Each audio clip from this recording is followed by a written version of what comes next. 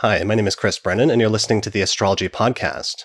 Today is Tuesday, June 25th, 2019, starting at 5:19 p.m. in Denver, Colorado, and this is the 100 or 211th episode of the show.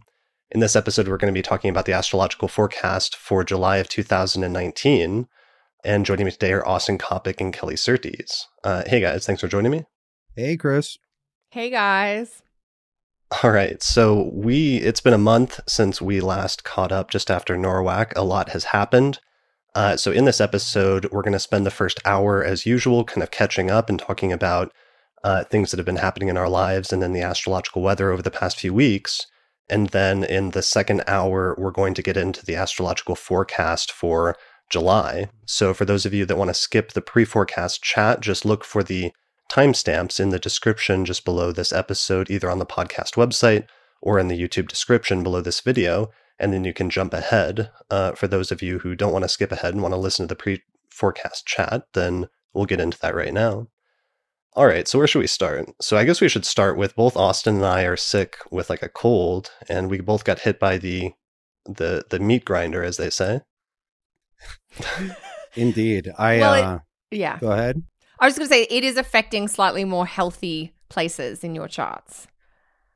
Like not healthy, but health connected, if that makes sense. Well, it's affecting my first, which is supposed to be healthy.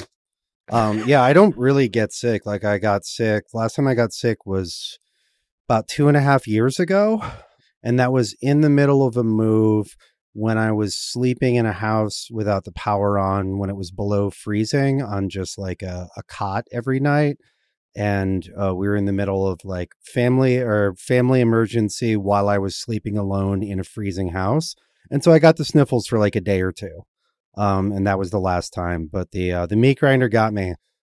Something snuck into my lungs and throat middle of last week. And I thought it was allergies. And I was proven wrong. I think it was about Thursday. I did one reading and I was like, okay, I'm almost dead. And I was like, all the rest of this is canceled. Yeah. Can't do it. And I'm still a little symptomatic, but I don't have the fever that I had. I don't have the like weird hot and cold fluctuations. So I'm, 90% better. Brilliant. And I was traveling for the past month and then just like came home a few days ago and promptly collapsed with a cold or a flu or something. And my voice was gone until yesterday. So it miraculously came back today. And luckily I'm here to do this episode with you guys. But please excuse my sniffles and weird sounding voice otherwise. All right. So where should we start? I can't believe it's been a month since we talked last. Well, I can. It feels like a long time. Feels like a long damn time. It feels like it's been longer. But Chris, you've been everywhere. You've been around not the entire world, but I don't know. You've ranged at least 8,000 miles. Where have you been since we saw you at Norwalk? Yeah, so I saw you guys in Seattle, and that was the beginning of my travels, but it was only the first third of it. And then I came home for a few days to Denver at the beginning of June, and then I flew on June 5th to Romania, where I did a workshop for the Romanian Astrologers Association, which was celebrating its 15th anniversary of their organization while I was there. And I didn't really know what to expect, but it was actually a really amazing trip, a really amazing experience. And I met a lot of really cool people and had a great time. Yeah, that was a really surprisingly amazing trip. And then from there, I went to the UK to attend the Astrological Association's annual conference for the first time, where I gave a workshop and a keynote lecture at the end of the conference. So altogether, I was traveling for 15 days, which is like a huge trip for me, or like longer than normal. And I had an amazing experience, and I'm still processing. Nice. So what's the astrological scene like in Romania these days? Yeah, so it was really interesting and unique, and that I didn't know going into it, but I became really fascinated by, was that in Romania, after World War II, when the communists took over, astrology was pretty much suppressed in the country for the next several decades until the revolution and until things changed in the fall of communism, basically in the early 1990s and late 1980s. And then all of a sudden it was permissible again. But as a result of that, the astrologers living there had to build an astrological community up pretty much from scratch, and did a really amazing job over the course of the past few decades doing so. But it was interesting seeing a community that was growing and thriving that literally didn't exist if you went back just a few decades prior to that, that they had to sort of like do it and invent it on their own without much help, going into it. That's interesting. So what texts are standard over there? Because we all, for astrologers of our generation who are English speaking, there are certain books that even if you don't regard them as the final authority at this point, everybody read. Did you get a sense of like what people, got their start on over there? Like what's in, what language are people reading primarily over there? Sure. I mean, they were getting a lot of it because, in the 1990s, it wasn't just the fall of communism, but also the advent of the internet. And so they were able to start drawing on astrology that was going on in a number of different places. And it seemed like one of the main people that founded the group, Michaela Diku, she read French and read other languages like English, and she became interested in the 1990s in older forms of astrology and started studying some of the translations of Project Hindsight. So that was part of my connection with her, was that she had been studying Hellenistic astrology just about as long or longer than many people in the English-speaking world, and therefore was incorporating a lot of that into her astrological practice. But there's, I met a lot of really cool people. There was an evolutionary astrologer named Ollie that I did an interview with that I'm looking forward to releasing. There was another young astrologer named Layla who was a fan of the podcast, and she listened to the podcast and she's from Bucharest, and I did an interview with her as well. So they're taking, astrology from a number of different areas, just like any other contemporary astrologer is in the US, and, putting it into practice and creating a sort of synthesis of all of those different threads. Interesting. Yeah. But it was cool meeting a lot of people that had listened to the podcast or who had followed things like that, and who were fans of like you or Kelly or everyone else.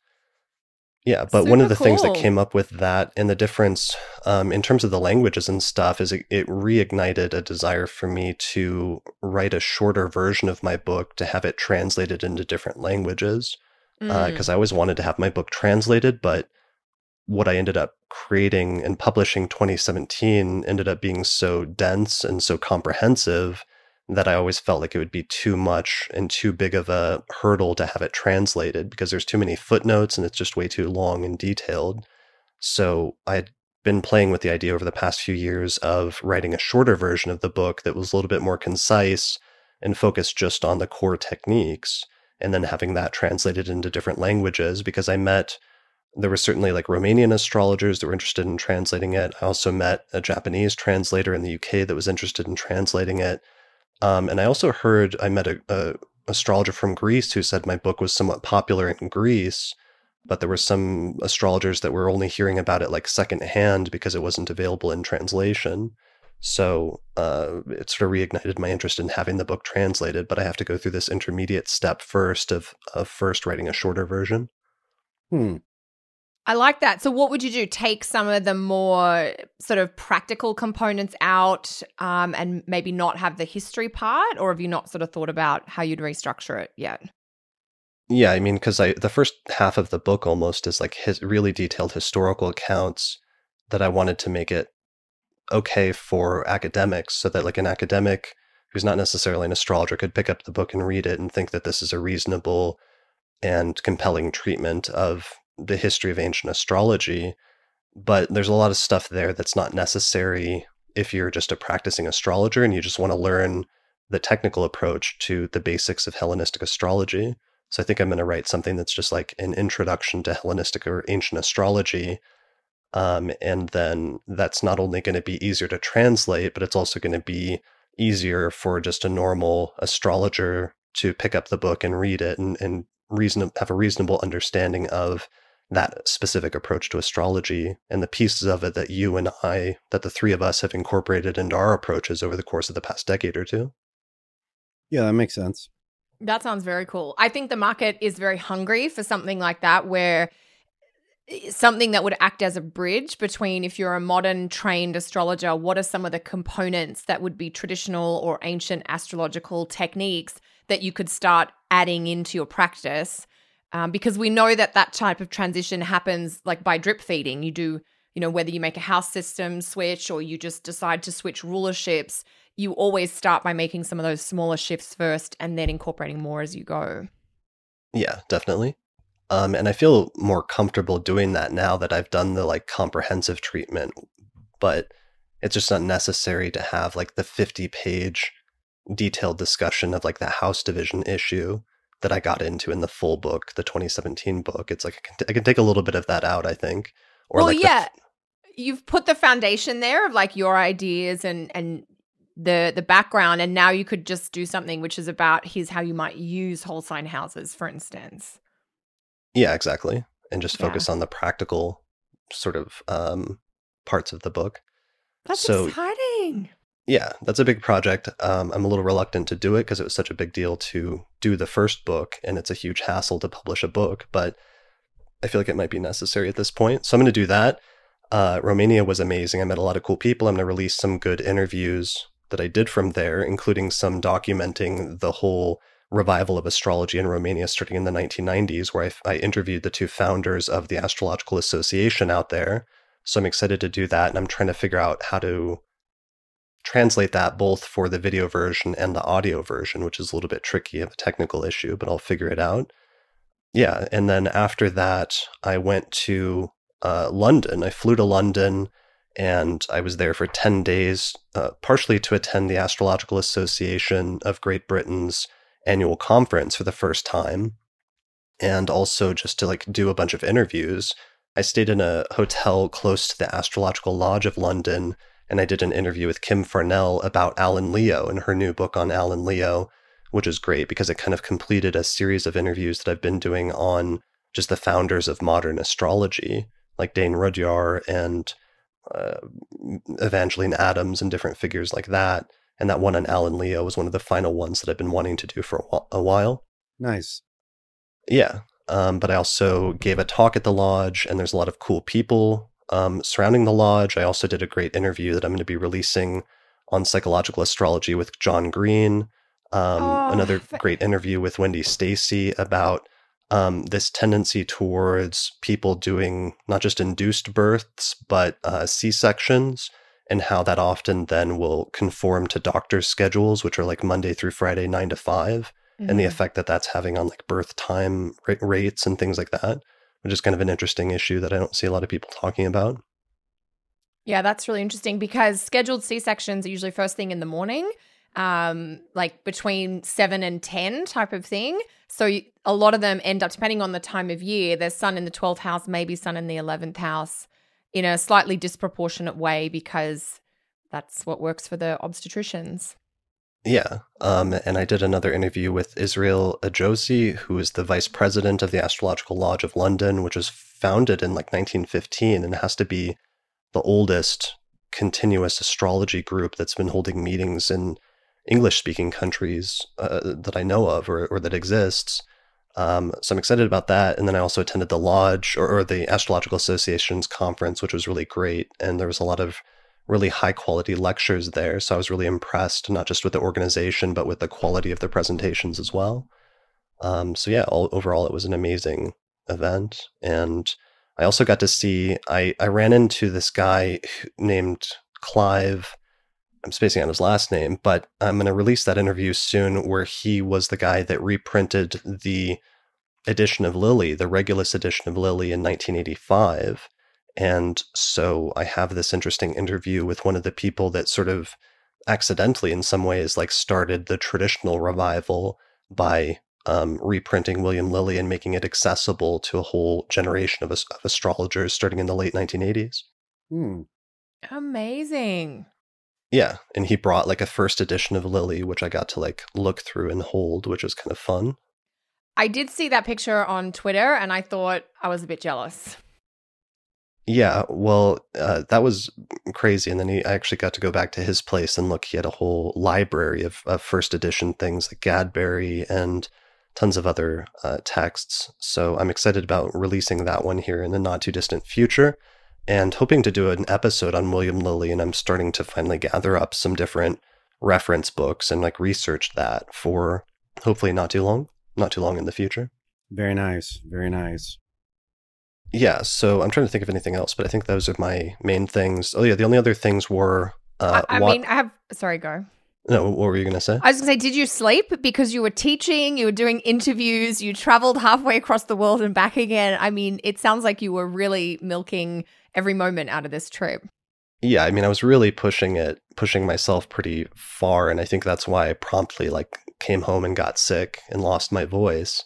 But it was definitely worth it, and I would definitely do it all over again. I had a lot of trepidation going into it, actually, because of some of the transits and doing it right in the middle of, part one of the meat grinder. But I think a lot of that was just having to push myself further than I normally would in order to get the most out of the trip and do as many interviews as I could.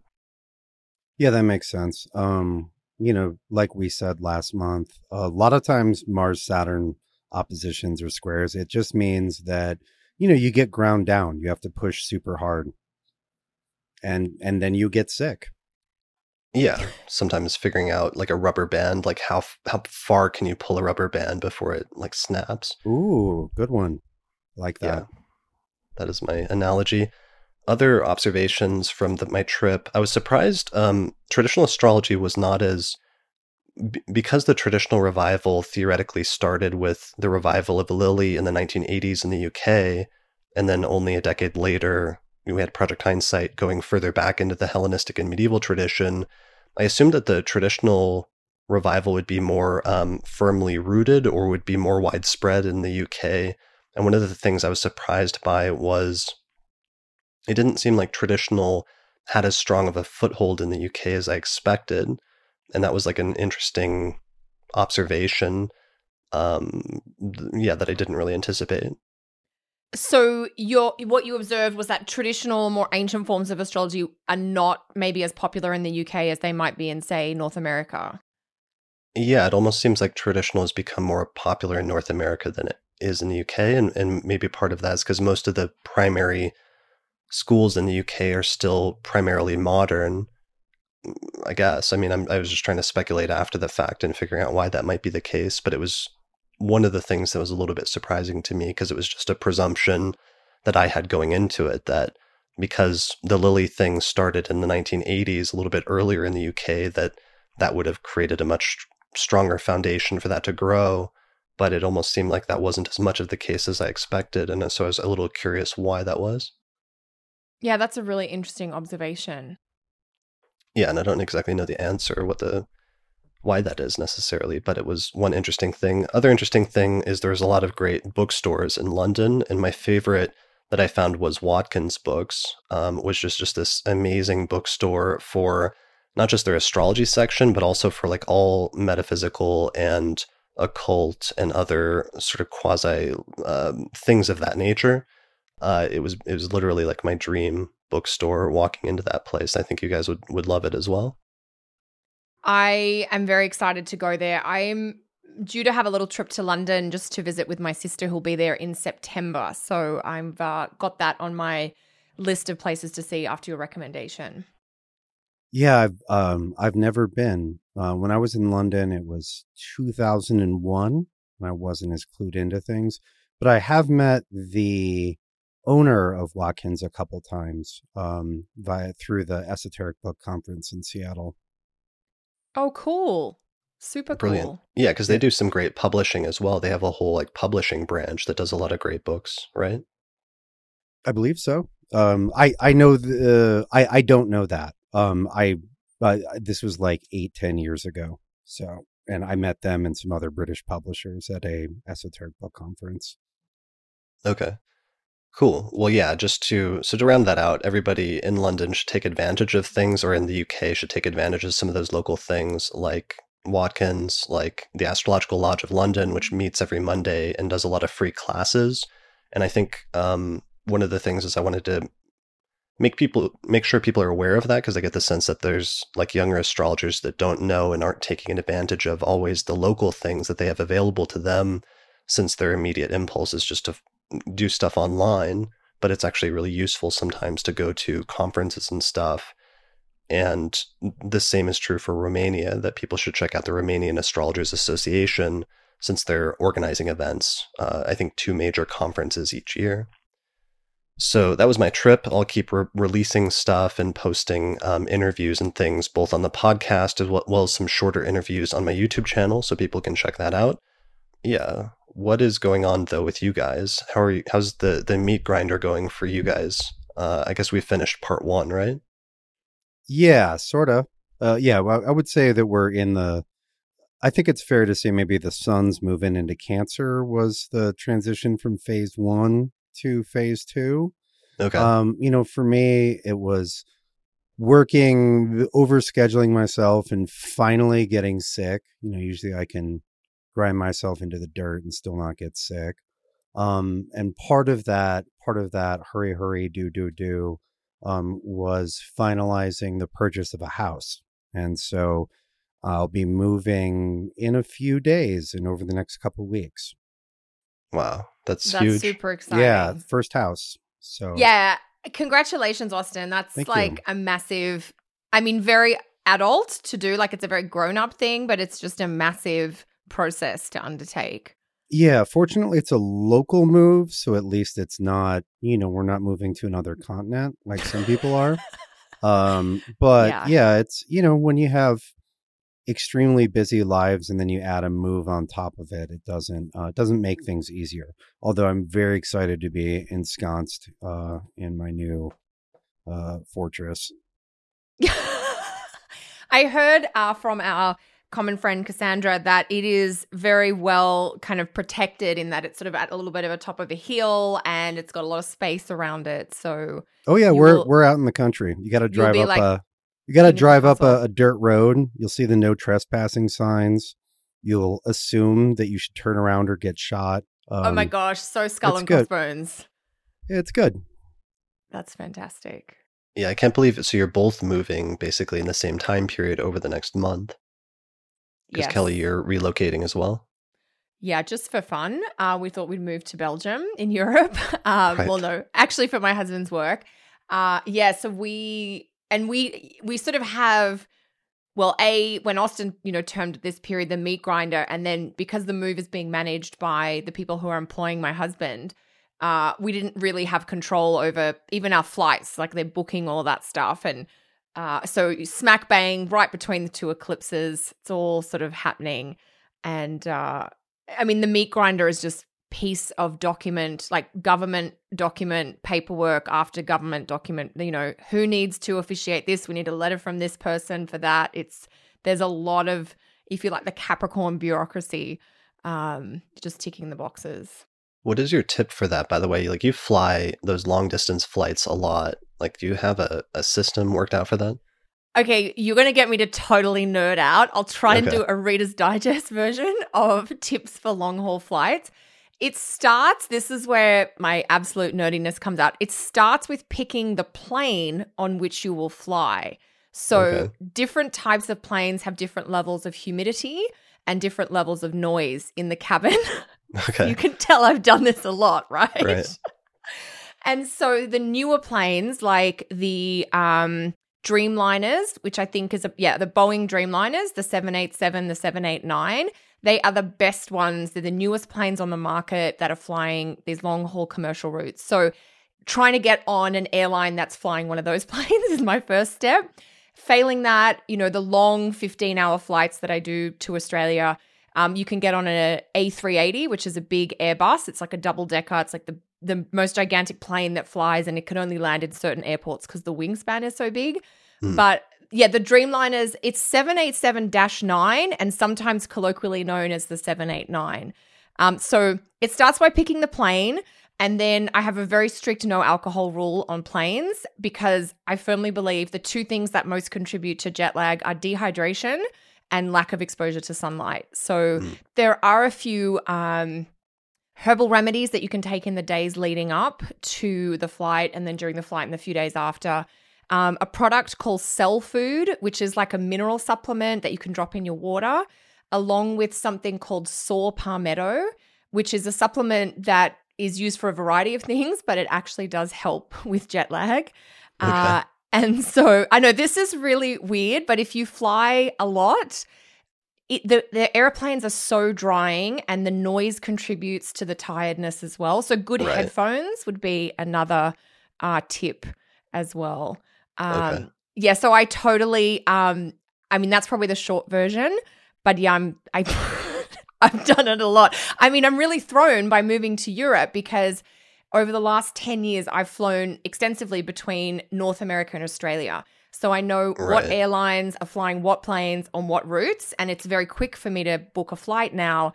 But doing Europe to Australia or Europe to North America, I have to learn which airlines are flying, and which planes. And so far, I'm not happy because I keep ending up on Delta flights, which I usually refuse to fly. So, Okay. and different airlines have different levels of service. Unfortunately, a lot of the airlines that fly in North America don't have as good service as airlines that fly in Europe and in Australia. So, yeah. So there's some of my Hashtag ninth tips. house problems. Yeah, exactly. Right. Or hashtag great Jupiter problems, basically. Right. That's good. Yeah, I 'cause mean- like London to Denver was 9 hours, but the Australia ones are like 13 or something, right? 15 15. plus. Wow. So it depends. I've found that from Toronto, where I am in the East Coast, my favorite way to get to Australia is to go through Dallas. And Dallas to Sydney is about 17 hours. But you end up on the A380, and in one direction, the plane's always half empty because the cargo load is more lucrative than the passenger load. So this is what happens when you talk to the flight attendants at 35,000 feet, 16 hours into your flight. Yeah, 9 hours you're only kind of halfway over the Pacific kind of thing to go to Australia. Okay. Yeah. All right. Well, I'm going to have to do like a webinar with you on this at some point because you just got me one of my favorite topics, so it can be Right. very boring for everyone else. Unless everyone's having Jupiter and Sagittarius problems and needs the flying tips. I mean, the other tip is whatever extra level like TSA pre-check. In Canada, we have this thing called Nexus. Anything like that you can get that puts you in a shorter security check to get through at the airport, it's worth the effort or the money to do that. right. Yeah. You guys did, because Austin, you did Australia just last year, right? And you did some like shortcuts in order to make things a little easier. No. You just Well, No, I mean my did do my one method thing. going over was pretty good. I got wasted and then passed out for like 11 hours and woke up pretty close to Australia. okay. That's- I would recommend that. that's That a good. works. Yes, you can sleep 11 hours on a 15-hour flight. It's going to feel very short. Yeah, I'm really good at sleeping. Yeah. See, I'm so- jealous of you already because I don't sleep well on planes. So, Yeah. do you, Chris? How did you handle your 9-hour adventure? I didn't realize until the way back, but on the way back, whatever the plane was had like a lot of good movie selection, and I just like watched a bunch of movies, and that made it pass like a lot faster than I thought it would, even though I was like in coach in the middle seat. Oh, Yeah. I mean, that's my other tip. Always pay extra for the aisle seat, even if it's $60 or something. Yeah, I was really kicking myself when I realized what my seat assignment was, but I just like caught up on movies, and that helped, and then promptly like collapsed once I got home. Yeah. Uh, So there you go. Flight tips. anyway, so you're both moving. That's really weird. It is. I mean, you're both born so close together. Like, I can't get over that, and how similar your charts are in some ways, but how different they are. Even though you're only born, what is it, like 3 weeks apart or something? No, it's like a week. A week. Oh, yeah, 1 week. apart. 8, 7, or 8 days. I was like aging. I was separating us by more than we should be separated. Yeah, it's moon in Pisces, moon in Gemini. Yeah, that's how far apart we are. Okay, and so this is the last podcast that you'll be doing in both of your respective locations. Yeah, my little cathedral of strangeness that everybody's probably used to seeing behind me will be no more shortly. Yeah, do Yeah, you know what your office space is going to be like in the new house, Austin? No, I haven't seen the house. No, I mean, but if you picked I'm teasing. Of course you're teasing. Yeah. Like you've kind of got the layout of where it's going to be and everything. Yeah, I'm not sure I have an idea. I have two ideas as to what direction the desk is going to be facing. But I kind of need to be in the space and feel how it is to work there before it's permanent. But yeah, we've designated a particular room for my office. There are a couple different ways I could arrange it. I kind of need to be there and like see the furniture and the bookshelves and whatnot before I'll be certain. But I do know where I'm going to at least put the desk at first, and then we'll see. Cool. Awesome. I'm looking forward to seeing both of your lighting in both cases. I know. Have you seen yours, Kelly? Yeah, because we know where we're actually technically the lease on the apartment we'll be moving into has already started. And yeah, so it's going to be a smaller space, and the lighting, I'm not sure how that's going to work. So yeah, and again, similarly, I don't know where the desk is going to go because it's smaller, and the internet, I've got to make sure that, all of those things. So, and Austin, I mean, I totally feel what you're saying. Like, I need to get in there and just get a vibe for it. And you can't really commit to that. I can't commit to that until I'm like, I thought this was going to feel good, but actually this arrangement feels better. So we're going with I don't know. Some people have that type of spatial intelligence where they can visualize all the things being in a space and then place themselves in that imaginary space and feel that. I can do that with certain things, but I can't do that with space. Kate probably has a much better ability to do that than I do. She has lots of plans for her sphere and sundry space. Yeah, because it's quite an expansion for her. Well, there's a lot more room. That's what I mean. Like the inventory has been expanding on its own. Yes. And so now there'll be a container that is more suited to being filled with it rather than just spilling out and into and colonizing the rest of the house as it has been. Oh my God. Love it. Well, I'm looking forward to seeing that for both of you. And I guess we'll see it on the next forecast, which we'll record at the end of July. Yeah. It will be the post meat grinder edition of the podcast. Awesome. Well, speaking of meat grinder, why don't we check in since we're halfway through it, if there's anything that we've noticed or seen up to this point. What have you guys been seeing?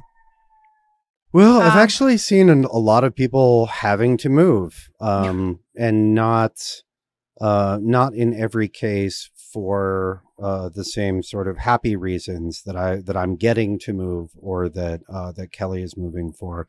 A lot of people looking for, like, oh shit, I have to be out of my place by the end of the month. I've gotten reports, a lot of like sudden passings, a lot of sudden deaths. There was one story, which I won't tell in detail, that involved someone losing their fingers, and another person severing the end of their tongue.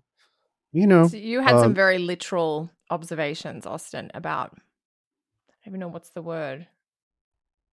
I guess the cutting version. Yeah, there were some very literal ones that came my way. I didn't go looking for those, by the way. That was just what I encountered. And, and there's just the feel of it. And the feel has been not amazing. But one thing that I'm, I guess, happy to see is that people have understood, there are some rough configurations coming up. I will, prepare myself to do that well rather than sort of, waiting glumly like a death row prisoner for something terrible to happen. Because that's the point of talking about things ahead of time, is to get a sense of like, oh, there's an excellent chance that is going to be harder. Let me see what tools I have for when the going gets rough, and be prepared with those. And it seems like a lot of people have taken it that way, which is not only the most effective way to do it, but also the spirit in which, sharing that news was intended. Absolutely. Yeah, that's super important, because all of us, like, one of the things with all three of us is we've continued to live our lives and like do important things even during what we've articulated on like the yearly forecast was the most difficult part of the year. Mm. So it's like you don't just stop living your life, even though the astrology is difficult. Sometimes you still have to do things even despite that. And that's something I sometimes worry about when we talk about like what is the most challenging looking set of alignments in a certain part of the month or a certain part of the year, is that people will, get like frightened by that or somehow like avoid doing anything during those times. But that's not necessarily the lesson, or that's not necessarily supposed to be like the thing that we're trying to convey per se, right? Yeah, it's more like just, I guess, be aware or have that understanding that things will require more effort, or you might feel more pressured, particularly with if we use the meat grinder and the Mars, Saturn, Pluto sort of drama. I mean, I knew I've been teaching, I've been seeing clients, I've been, doing my workouts, and there's just been a little bit more pressure. I've definitely had that feeling of like, okay, what's the schedule today? Planning has been so much more important for me, that there has been such a consistent, steady stream of things to do, that actually some of my time management skills have gotten a tiny bit better, in that I'm taking that time the day before to sit down and plan out, what are the first 3 or 4 things that I need to attend to tomorrow, so that when I get up, instead of wasting time trying to make a decision, I just get up and start working through the list. Yeah, that's been huge, actually. I've found that during, we could say, idle time, where I'm like, what do I feel like, what should I do? What do I feel like doing? The answer is, I don't know. And then it sort of spirals down from there. And I think that this, so to kind of go inside the anatomy of the meat grinder, Mars is the planet that has been in the most difficult space. Mm-hmm. It's Mars in Cancer, where it doesn't love being, and then getting beat up by Saturn and Pluto and confused by the nodes. And so, whereas Saturn, although Saturn's in a complicated position, is in Capricorn, it's in a position of great dignity. And so I've found that just kind of rolling with Saturn, being like, okay, here's the schedule, do this. Mm-hmm. Yeah. Whereas, there are other times where if you lead with Mars, it works great. Whereas I found leading with Mars, like, okay, what do I want to do during this period of time, has been a big no. And I've caught myself in that multiple times. And the answer has, just been like, okay, well, what's on the calendar? And that's actually been a big saving grace. I found it really clarifying. It's like you don't have to muck about with, all the things or trying to please people or saying yes to everything. It's just, this is what we've scheduled to do, so we can't do anything else. And I realized too, I don't know if I've talked about this with you guys yet, about a week before the Mars-Saturn opposition, like one of those key parts of the meat grinder, I just decided I was going to take 3 days off and go and visit Cassandra, who was going to be down in San Diego. Oh, yeah, I saw that you just like randomly flew to San Diego to catch Cassandra's talk. Yeah, and for me personally, the meat grinder, I've got Capricorn 11th house, Cancer 5th house. So there's been a lot going on around the friendships and, wanting to spend time with people that are really special to me, especially knowing that we're going to be moving away from our group of friends here and in some ways further from our friends in Australia.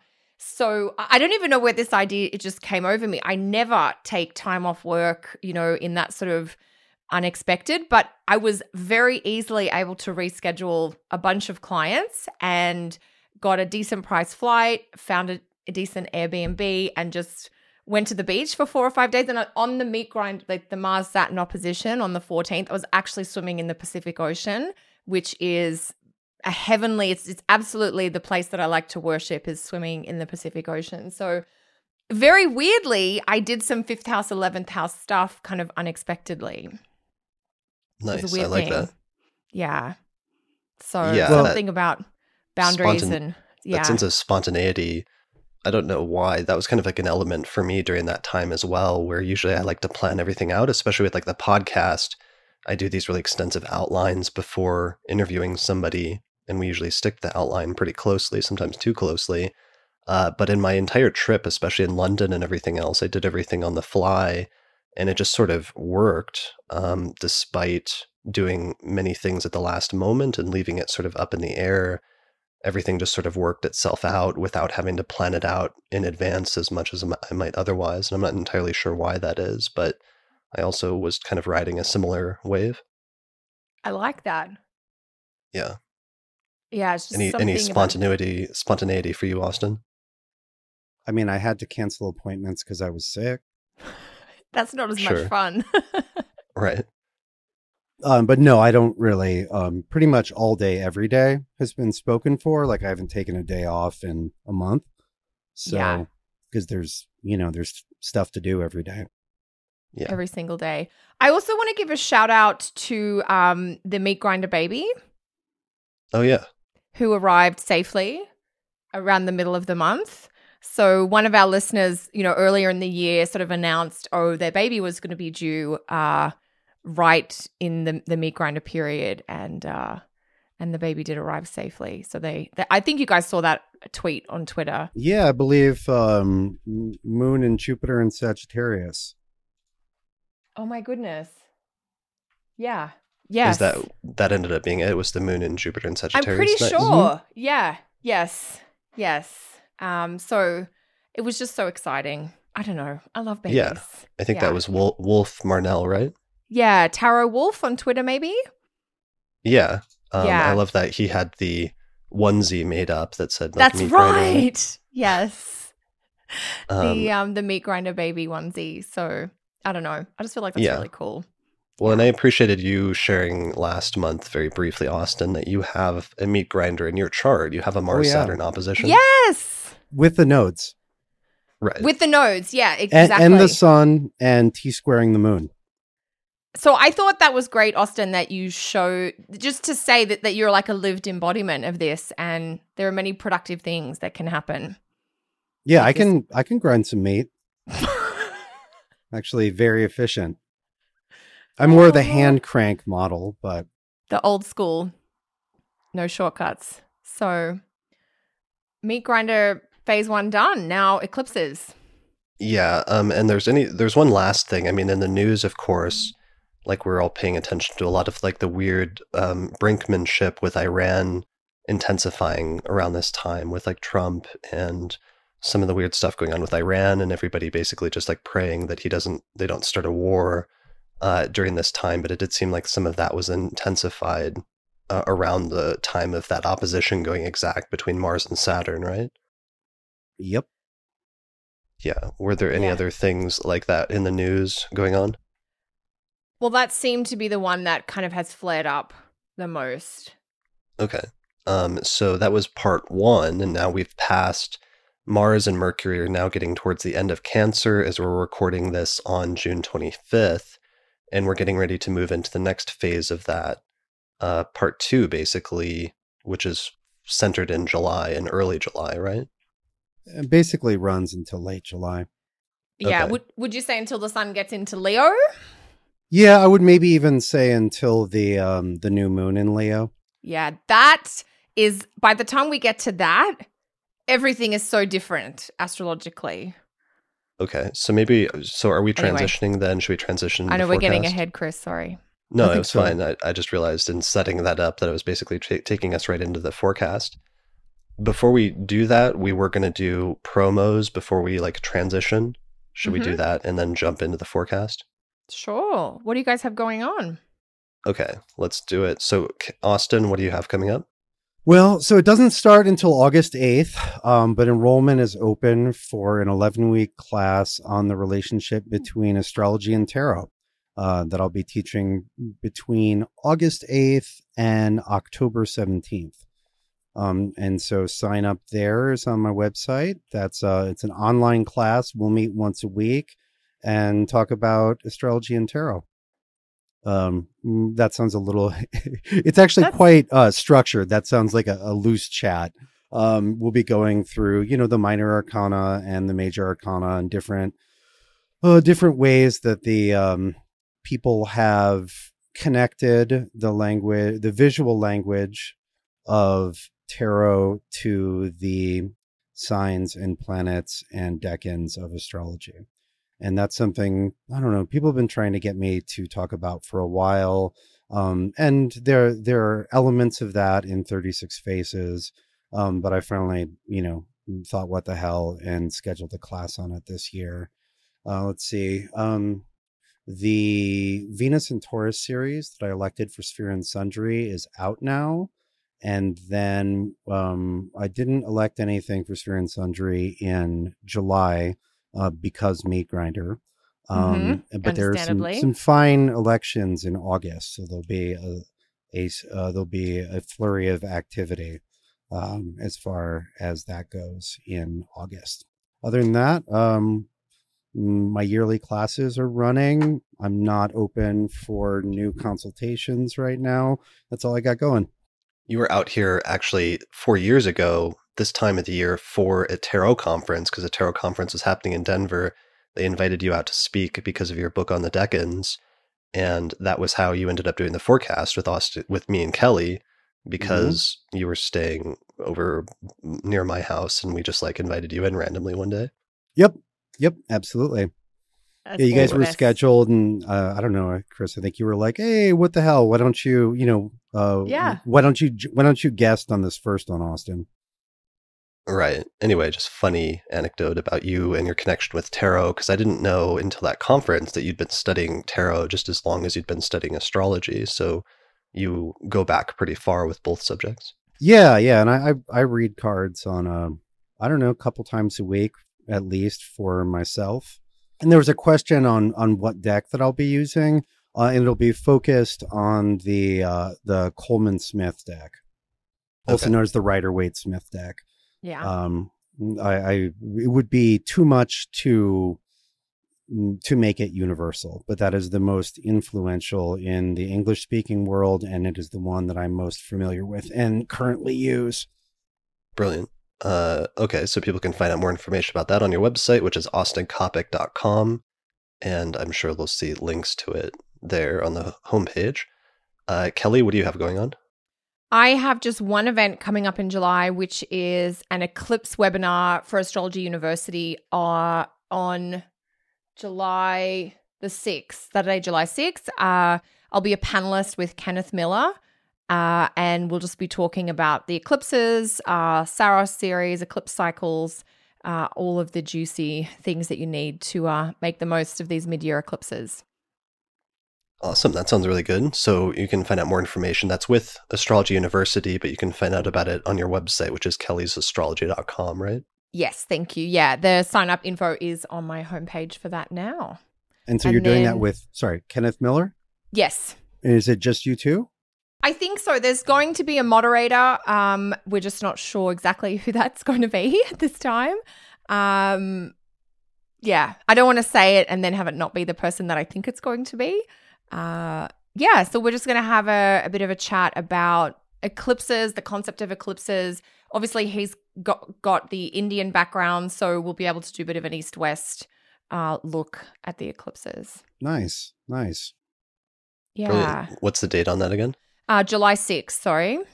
Okay, It'll be 9 a.m. Pacific, 12 p.m. Eastern. Brilliant. I love me some Kenneth Miller, and I'm trying to get him back on the show again soon to do a talk about the Yavana Jataka and how much it relies on Greek astrology versus how much it's an independent development of indigenous Indian astrology that we've been meaning to do for a while. Yeah, I attended his talk at UAC on that subject, and I thought it was very interesting. I'm excited. Thought he made a compelling the curry argument? in my spice in my curry or pepper in my curry one or something? Feta in my curry. Yeah. That was clever.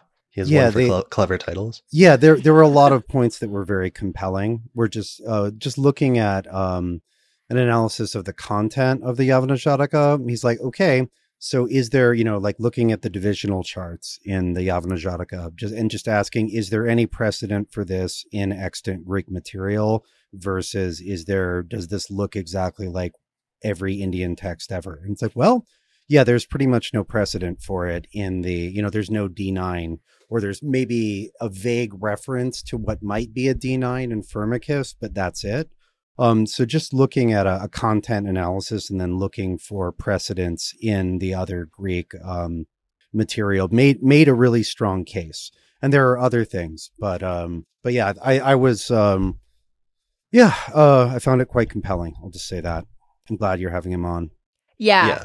I had read article on the plane to San Diego that made a bit of a jab at the origins of Indian astrology, and I brought it up with Kenneth when I was in San Diego, and he mentioned that you and he were talking about coming back, him coming back on the show to talk about some of the beginnings.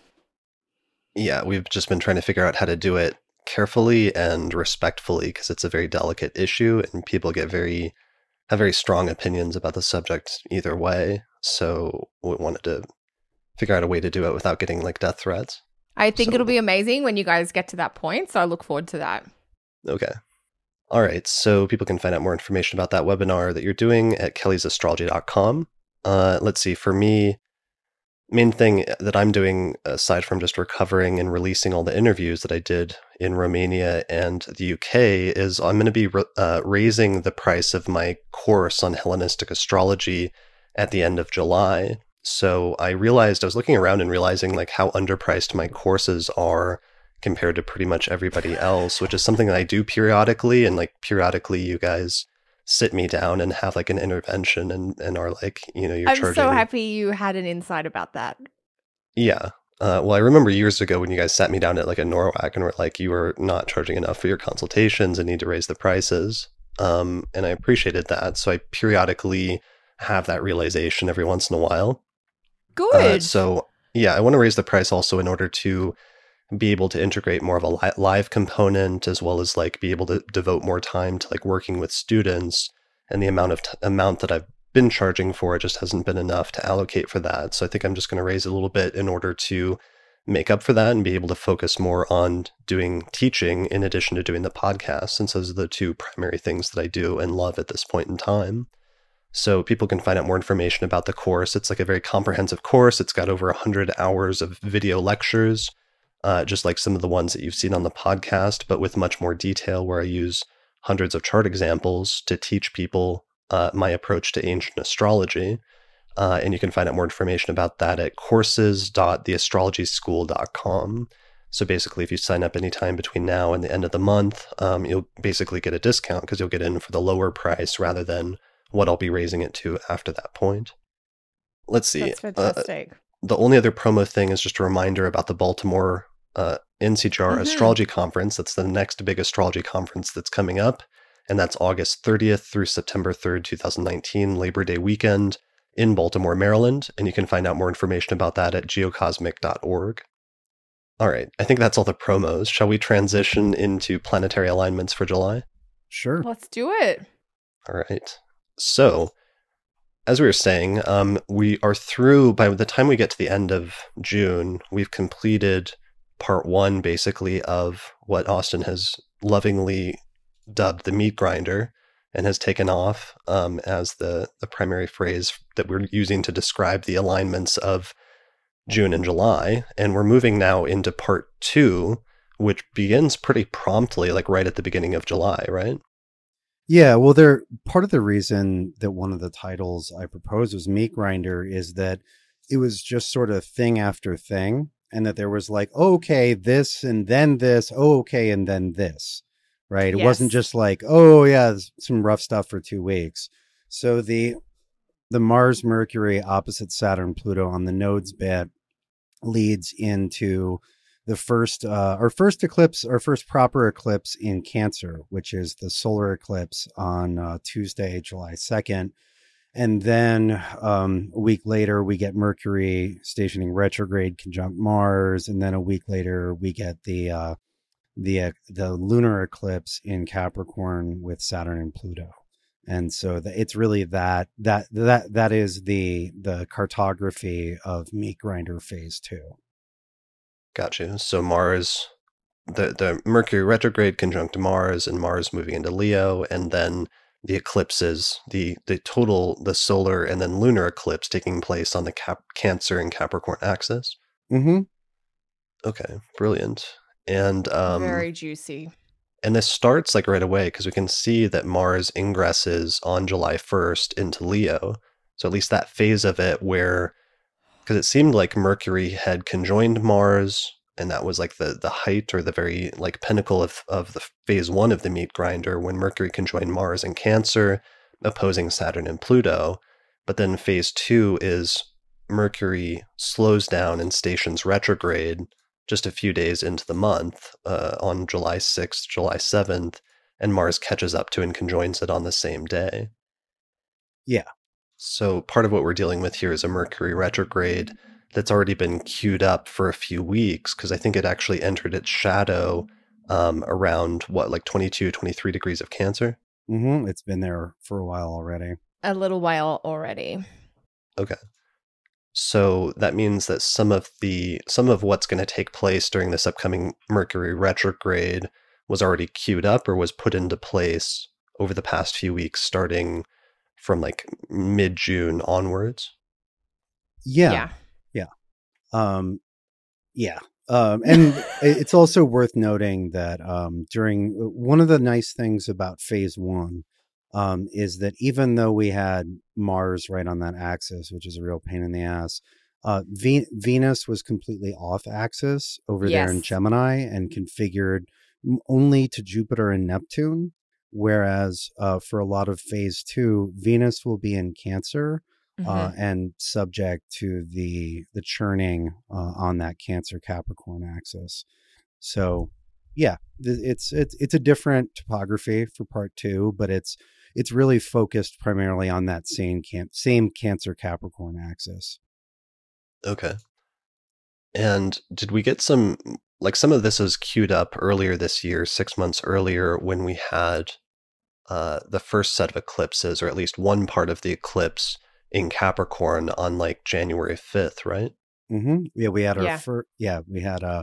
we had a solar eclipse in Capricorn, right around Saturn on the south node. Yeah, around 15 Cap. And that was basically right around when the Marie Kondo special aired on Netflix, and everybody went clean out crazy, which I thought was just the most appropriate thing possible for that Saturn South Node Pluto eclipse. And I've seen that theme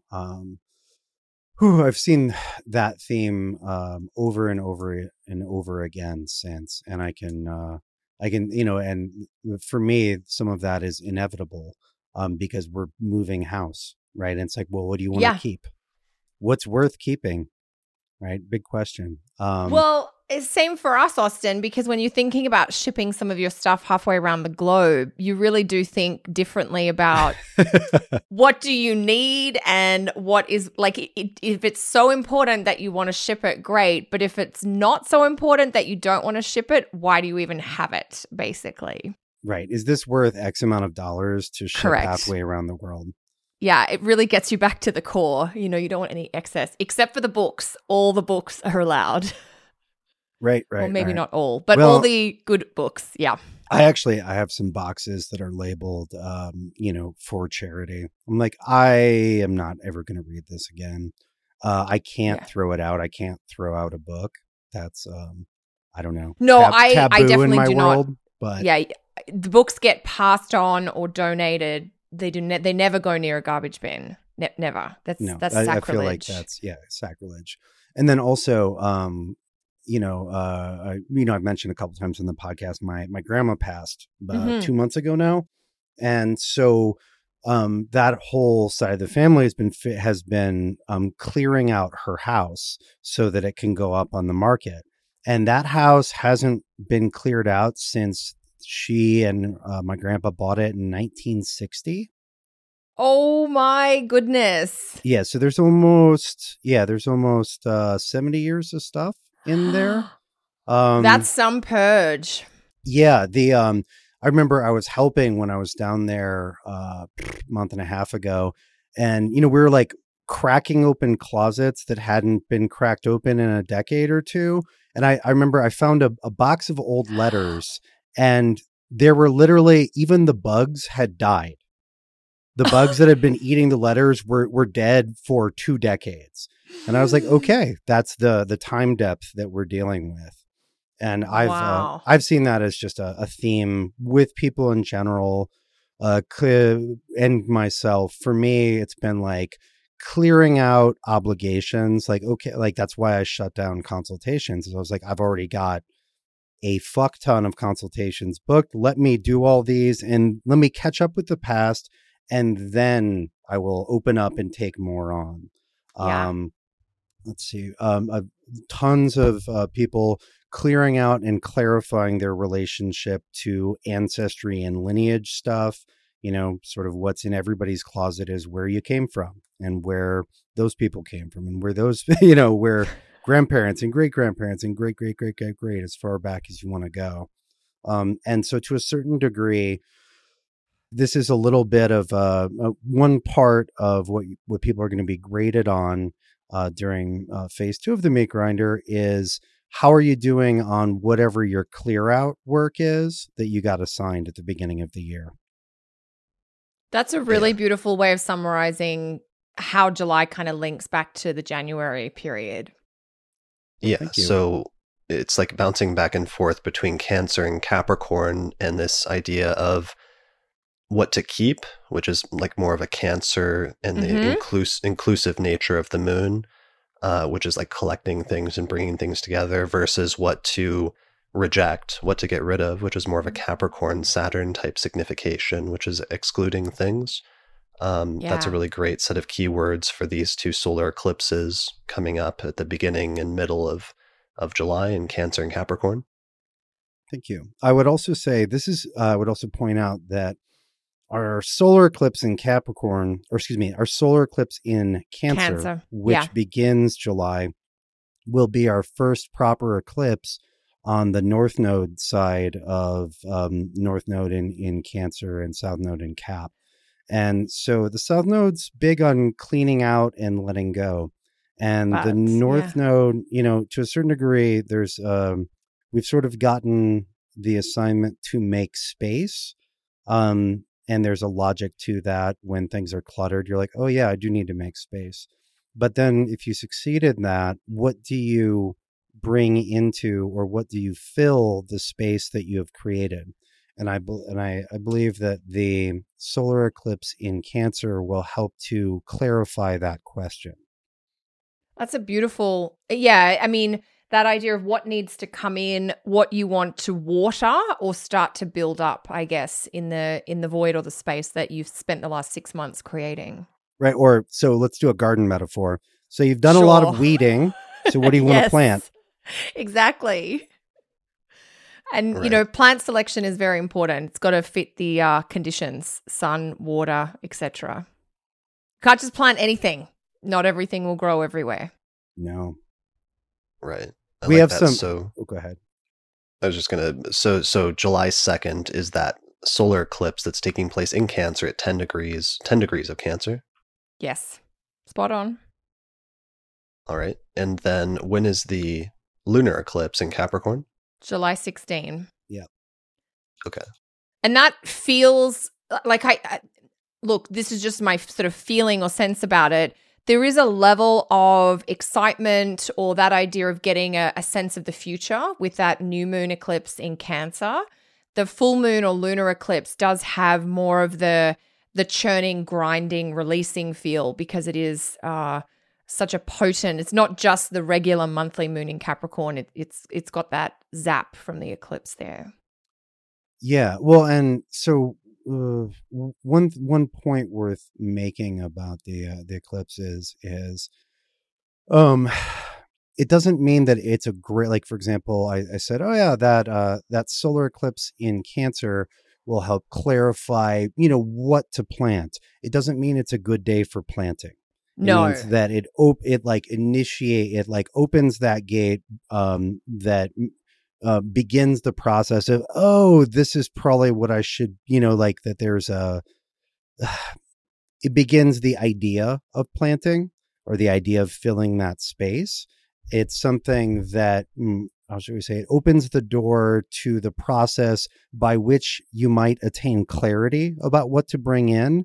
If you think you have it figured out ahead of time and want to do it on that date, then that's probably not correct because you have it, like, we literally haven't gotten to the point where that's going to become clear.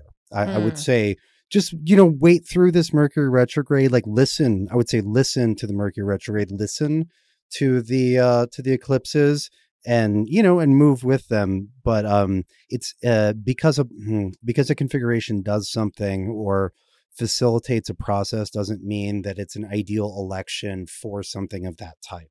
Does that distinction make sense to y'all? Yeah, absolutely. So wait for the ideas and the insights to come through near the eclipse and see what the Mercury retrograde reveals, but don't be rushing to start, running down those paths full tilt until later in the month. Yeah. What is the deal with that, though, from an electional standpoint, just with eclipses? Because I see a lot of astrologers say don't start things on eclipses, and I've always been curious why that is, because it seems like eclipses often are important markers and turning points where people do begin or complete something, and they're clear like bookends in people's lives for beginnings and endings, it seems like. Yeah, they're much better for endings in the sense that things tend to end on them. I mean, they're literally compromising the light of the sun and the moon, which are the tent poles of time. They're it doesn't mean that if something happens on an eclipse that it's going to be necessarily a disaster. But there's really no reason to pick an eclipse to do something. I think of a friend of mine who started a job last year on an eclipse. And that was just kind of how it had to go. And it wasn't that it was a terrible job, but he's already switched into a new position because that company had issues and they and so it just didn't end up lasting. And so that's what you see with a lot of eclipse elections.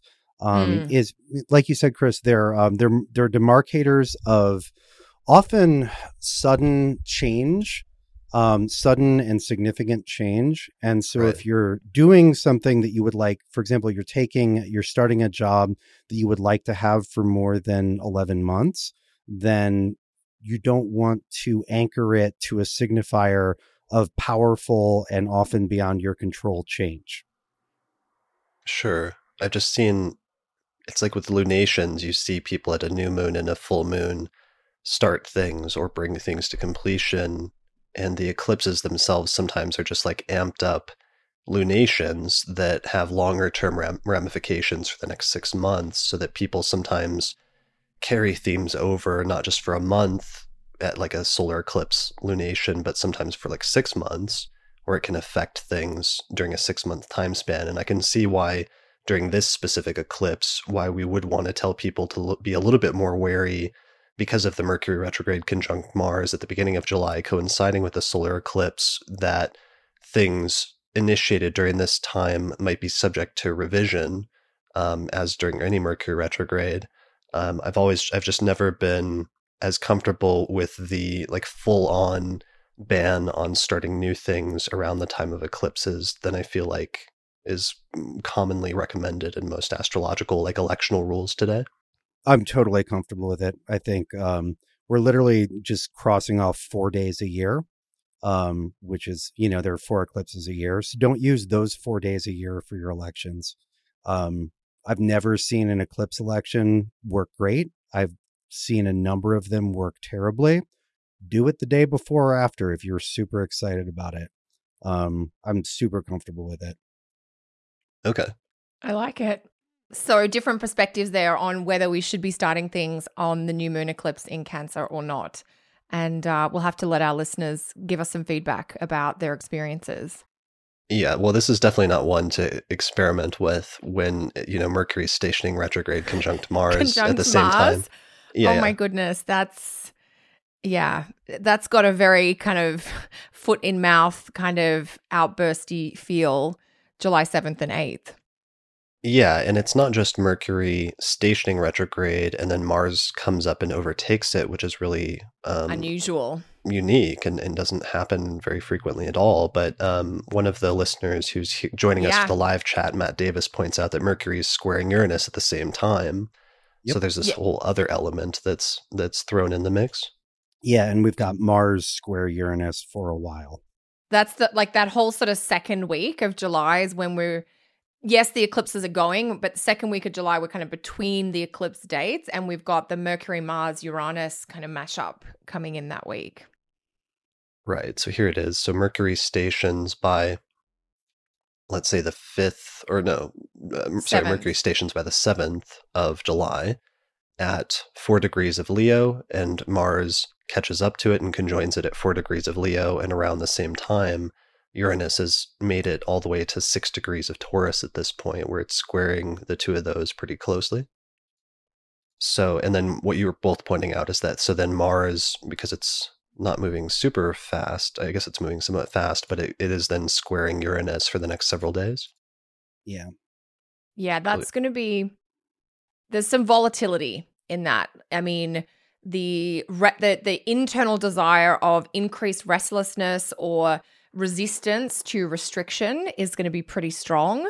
And I think with Mercury basically stationed for most of the week, there's going to be some frustration, or that idea of maybe hitting some roadblocks, wanting freedom, wanting change, but not being able to make it happen in the way you want or on the timeline that you prefer. Yeah, I think that's dead on. So just, kind of deep breaths for that second week. Yeah, well, so these configurations are kind of a mess, but it's just a couple weeks. It is. And it's not, as we were saying earlier, it's not the end of the world. Life's going to continue. I'm doing something that week that I have never done before. I am flying to Europe, which is only an 8-hour flight, but we're bringing our 2 pets. Our two cats are coming on the plane with us in the cabin. So that's going to be a whole different version of wild and crazy, is taking a long plane trip with your cats. That's hilarious. So are your cats vocal when they travel? Look, one of them is, and one of them is just a shy, quiet thing. So I am a little bit sort of not concerned, but I'm wondering whether my vocal girl is going to be, just talking for 8 hours, basically. Dude, our kitty will meow the entire time he is in a car, no matter how long the ride. Oh my good. See, our cats, so Merlin is both our cats are girls. Anyway, I know Merlin's name is a little unusual. We've only ever taken them to the vet, which is like 5 minutes down the street, but she will meow the whole time. So I'm just worried about her meowing for Is there hours. Some kitty Valium or something you give them? Yeah, look, we're going to see the vet next week because they have to have, part of the government paperwork we're dealing with is, the paperwork to travel with your pets internationally. So I'll get I think there's a mild antidepressant type thing that you can give them that just tones down their mind a little bit. But as we're saying this, of course, it tones down their mind. The mind a little bit, just to calm them mildly. The Mercury Mars station, of course, is in my 6th house. So this makes complete sense, basically. Meow.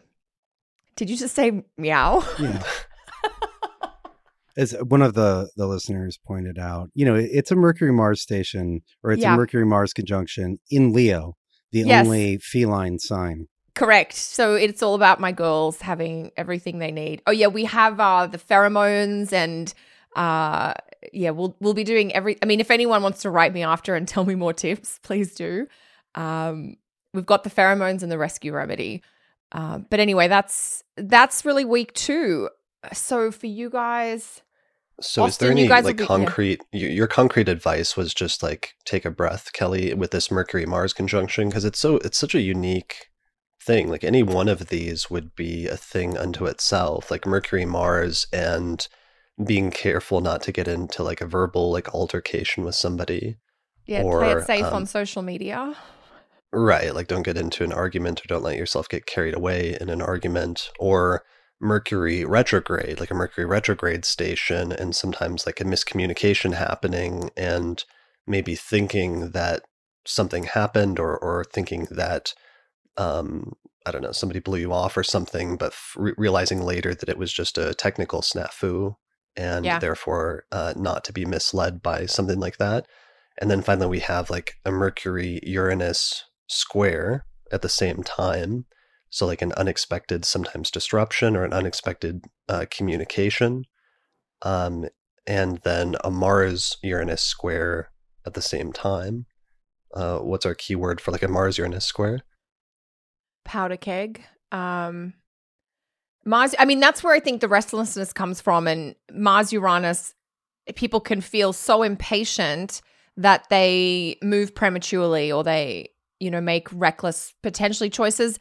The flip side, though, it really depends, I think, on your individual makeup, because if you're a very sort of air fire chart, or maybe you've got a lot in the early degrees of fixed signs, you could be lit up really quickly. And then for people who tend to have charts that respond more slowly, sometimes you need something quite high energy like this to actually prod them into taking action. So I guess it's contextual in terms of how frustrating it might be for an individual personally.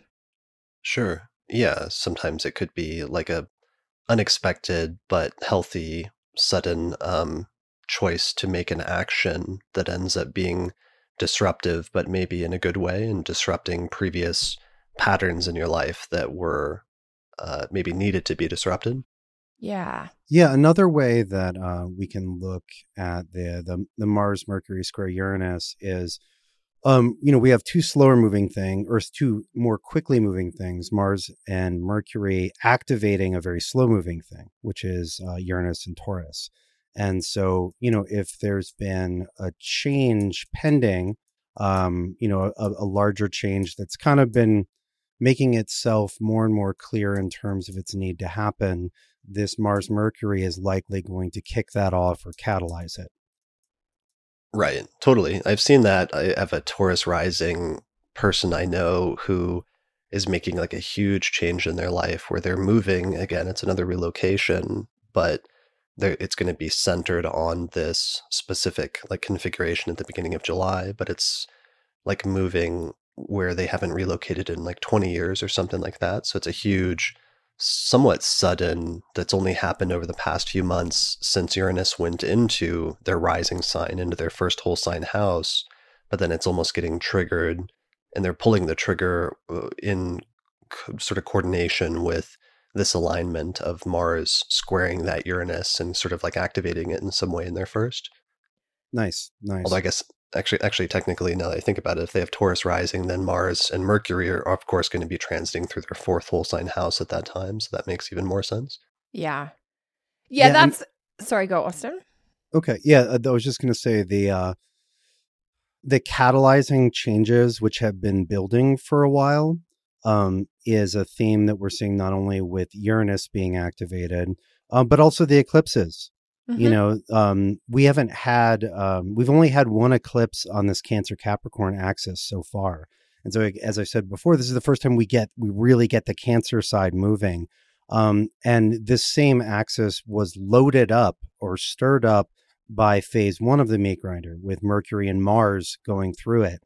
And so, what I've been seeing and thinking is that this pair of eclipses, in addition to the Uranus activation, it's a lot of there's going to be a lot of things which have been in the works for a while actually happening, that energy actually being released, Right. for in favorable and unfavorable ways. But that release of things that have been building for a while being a big theme from multiple angles here. Definitely. Yeah, that's really beautiful. Well, thank you. Yeah, like for example, with moving, right, with you and I, Kelly, it's not like somebody just told us we were going to move last week. No. You've been looking. Well, and actually, I was just thinking when you said that, I'm pretty sure that we got the final confirmation around all of the pre-employment checks for both my husband and I. I think that was sort of January that we got the final, yes, this is a go. Everybody has passed all the, checks that needed to happen. So that idea of almost things being triggered back in January or confirmed or foreshadowed then now taking place as we get to I love what you've been saying throughout the show today, Austin, around this is the first time we're having an eclipse season where both eclipses are triggering the Cancer Capricorn axis. Because in some ways, the January eclipse period was like 1 foot in the past, 1 foot in the future, because we had a Capricorn eclipse and we had a Leo eclipse. Yeah, and so this is themes. Very different. This is way more intense. Same axis, same pair of signs, same pair of houses. It's like the main show now. Yeah, it's definitely the big show. And remember that this isn't the last installment in the big show. No, it's right? like the first of a 3-act play or something. Yeah, well, the year will end and begin on this same note, right? Because our next pair of eclipses are going to be during the holidays. Just for more fun. Literally December 26th is the next. Well, or one. December 25th if you live in the States. Oh yeah. Yeah, no, it's literally a solar eclipse on Christmas. I just got done doing the 6 months ahead with Gordon a few days ago. Oh yeah, it's and 5 a.m. Oh my God, it is December 25th in North America. Which, as I said then, I will just reaffirm that if you want to give birth to the Antichrist, a solar eclipse on Christmas would be like, that's literally as good as it's ever going to get. A solar eclipse that's on the South Node on Christmas. Yeah, when the light is supposed to return and then the sun itself is stained, like that's glorious. Blocked. Oh my goodness. So we probably should have gotten started a month or two ago if we were going to do that. Yeah, it's too late. Right. You'd have to already be pregnant for this. Yeah, we missed the electional window. God damn it. Oh my goodness. Jumping ahead. Point being that this is an installment in a series that yes. This is an installment in a series. This is not the end of the series. That's a very good point. This is a family show, and you guys are like collecting charts for the birth of the Antichrist. Well, Austin is. I'm not claiming that. Well, but I didn't tell people in time to actually, That's get true. pregnant. So I suppose there is a time to schedule a C-section for those of you already expecting. Yeah. Oh my goodness. Okay, so where are we? We've got the Mars-Uranus square. This is a family show. I know. Trying to get us back on track here. Yeah. What about Moon Jupiter? Do we want to give a quick shout out to like a happy day in July? Sure. That's just before the lunar eclipse, right? Yeah, I think the 13th, Austin, right? Yep. Yeah, I mean, as I think we've said before, both privately and publicly, you can kind of fake it as an electional astrologer this year if you just tell people to do stuff while the moon's conjunct Jupiter once a month. Right. And get pretty great results. Yeah. Because it's not just Jupiter in Sag is a great place for Jupiter. It's also that it's off axis from the malefics for most of the year. That's the key, the off axis. And I know there are some complications with Mars at the start of the month with the Mercury retrograde, but Mars is now off axis of the meat grinder. Yeah, thank God. Which is, I know there is meat grinder phase 2, but I'm very happy about Mars getting into Leo. Yeah, me too. I'd just rather not have it sitting on my ascendant. Yeah, well, totally. But this is happy days. Well, not anymore, but it was happy day in the month. There we go. So that's a weekend, in the middle of July, basically. Yeah, and that is not the main election that we selected this month. The main election's a few days later, but I could introduce that now if we want. Sure. That's a good idea. Your election will not have the moon in Capricorn, I'm guessing. No, we skipped that, and we did the other moon in a Jupiter-ruled sign day, which is July 20th, 2019. Let's see, it looks like it's around 4:55 p.m. in whatever your location is. Just set the chart for around just before 5 p.m. with Sagittarius rising.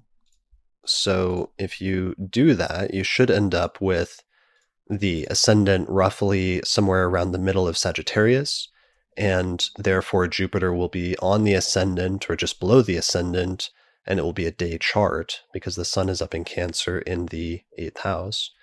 So in this chart, it has Sagittarius rising with Jupiter in Sagittarius, roughly conjunct the ascendant, and the moon is in Pisces at around 12-ish degrees of Pisces in the 4th whole sign house, and the moon is actually applying to a square with Jupiter with reception, which increases the relationship and the positiveness of the aspect with Jupiter because the moon is in Jupiter's sign.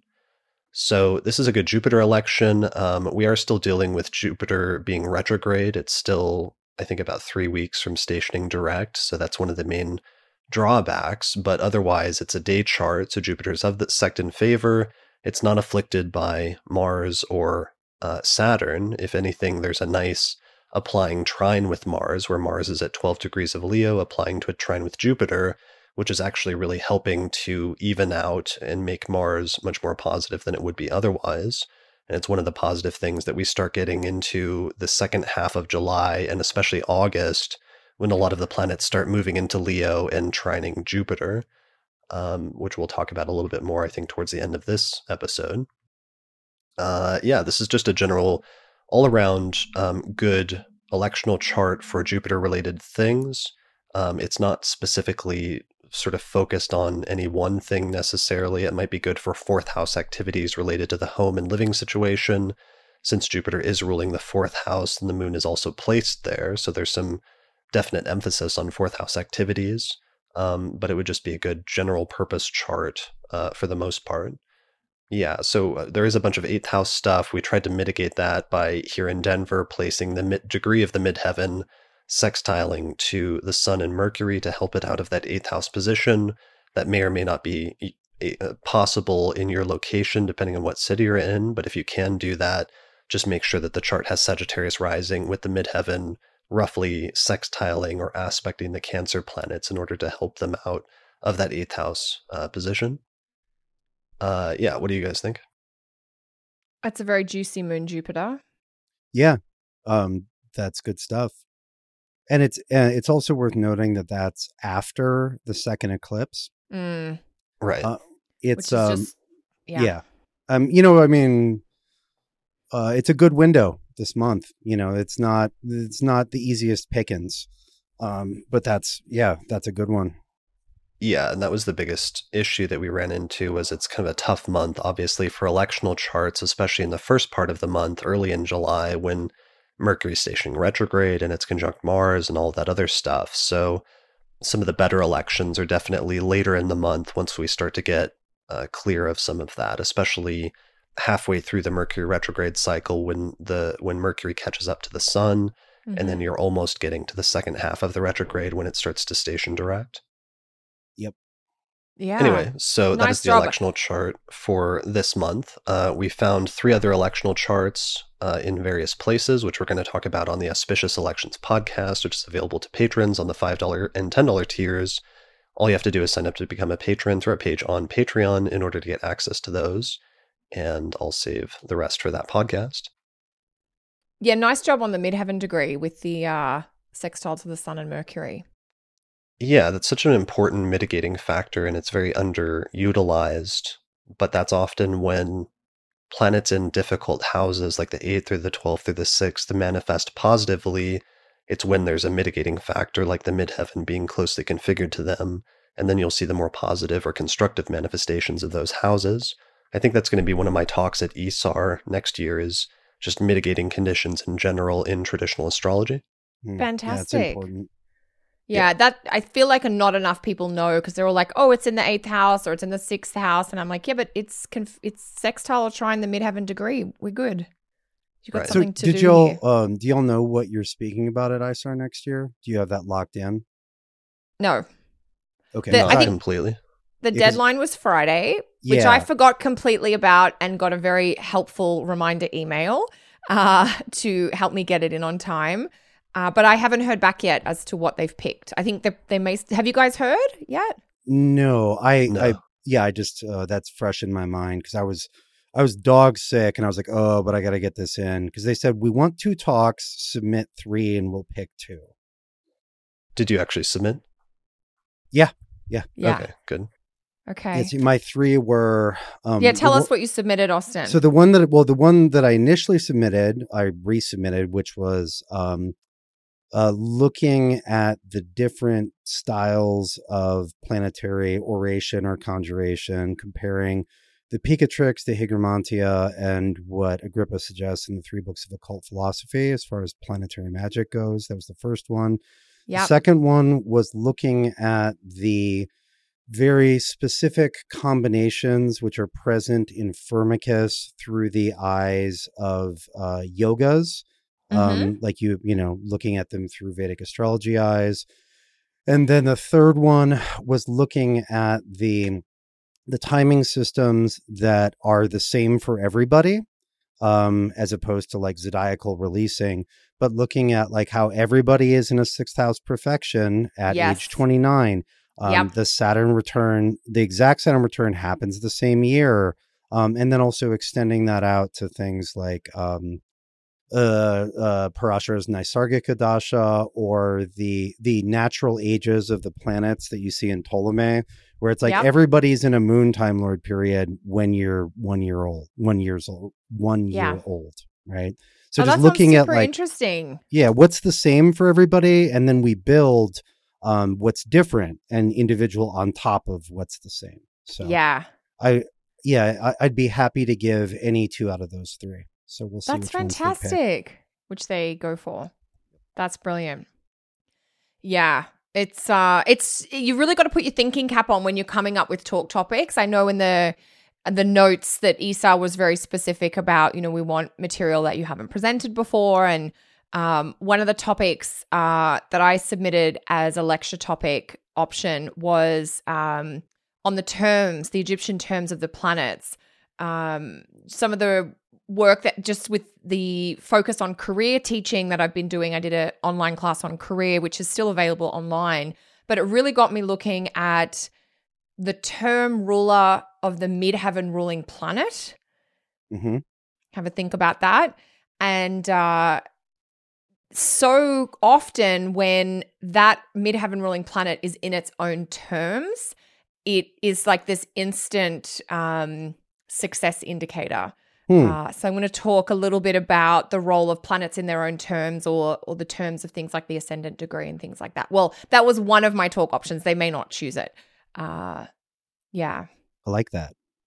So it's a little bit obscure, but relatively accessible once you've got the term table kind of at hand. Chris, are you selling these or do you just give them away free occasionally? They were in the first set of posters a year ago. They were one of the things that came with the posters. I've just been giving them to students of my Hellenistic course and trying to get rid of them. Why do you ask? Well, they're really good. Yeah. No, Paula Bellomini designed that with me. Yeah. There's a funny typo on it, though, actually, which is my fault because it's carried over from a previous table of essential dignities. You'll notice not all planets have falls in that listing. One of the planets' fall is missing. It's Mercury. Mercury's not there. That's really funny. Yeah, the one typo is about Mercury's fall. Yeah, I omitted Mercury's fall in Pisces. So. That is so true to type. I mean, Mercury, gets so beat up in Pisces from a technical perspective. I think that's hilarious. Yeah, I've actually got to decide pretty soon whether I'm doing posters again next year, because we've got to get moving with getting those into print. I keep lowering the price of the other posters to get rid of the rest of what Amazon has in stock, and I'm hoping to get rid of the rest of those in the next month or two, and then decide about doing posters again. Okay, super exciting. Yeah. So where are we up to? Have we just tried to ignore the lunar eclipse? No, we talked about that a fair amount. Okay. So I mean, just to get back on a chronological sequence. Yeah. Right. So July is solar eclipse in Cancer, Mercury, and then Mercury's station conjunct Mars, square Uranus. Right. We talked about that. And then on the way, a funny thing happened on the way to the lunar eclipse. And that was Venus having to go through an extremely rough patch of sky. Venus in the meat grinder. Yeah, Venus has to oppose Saturn, conjoin the North Node, and oppose Pluto before Venus is unharassed. It's weird that happens right around the time of the lunar eclipse. It's like the lunar eclipse happens at 24 Capricorn, and pretty much the same day Venus is opposing Saturn from 16 Cancer to 16 Cap. Yeah, yes. and we'll have been applying tightly for the days leading up to it. And whenever you have Venus bundled with a lot of malefics, it strains social relations, and it's often just difficult to find your joy. Mm-hmm. You're like, who stole my joy? Where'd they hide it? And that's a temporary thing, but it makes it harder to find harmony between yourself and other people. It makes it more difficult to enjoy what there is to enjoy. I'm sure we've all had the experience where you sit down and you're like, well, that was a hard day. You're like, I'm going to watch a thing on my screen that usually pleases me. Mm-hmm. And you look at it and you're like, this is stupid. And it's something you usually like. You're just like, yeah, it's that kind of mood. Venus with Saturn and Pluto and the nodes. It's just that kind of, it's hard to just relax and enjoy things. And it's hard to like find that common ground with people.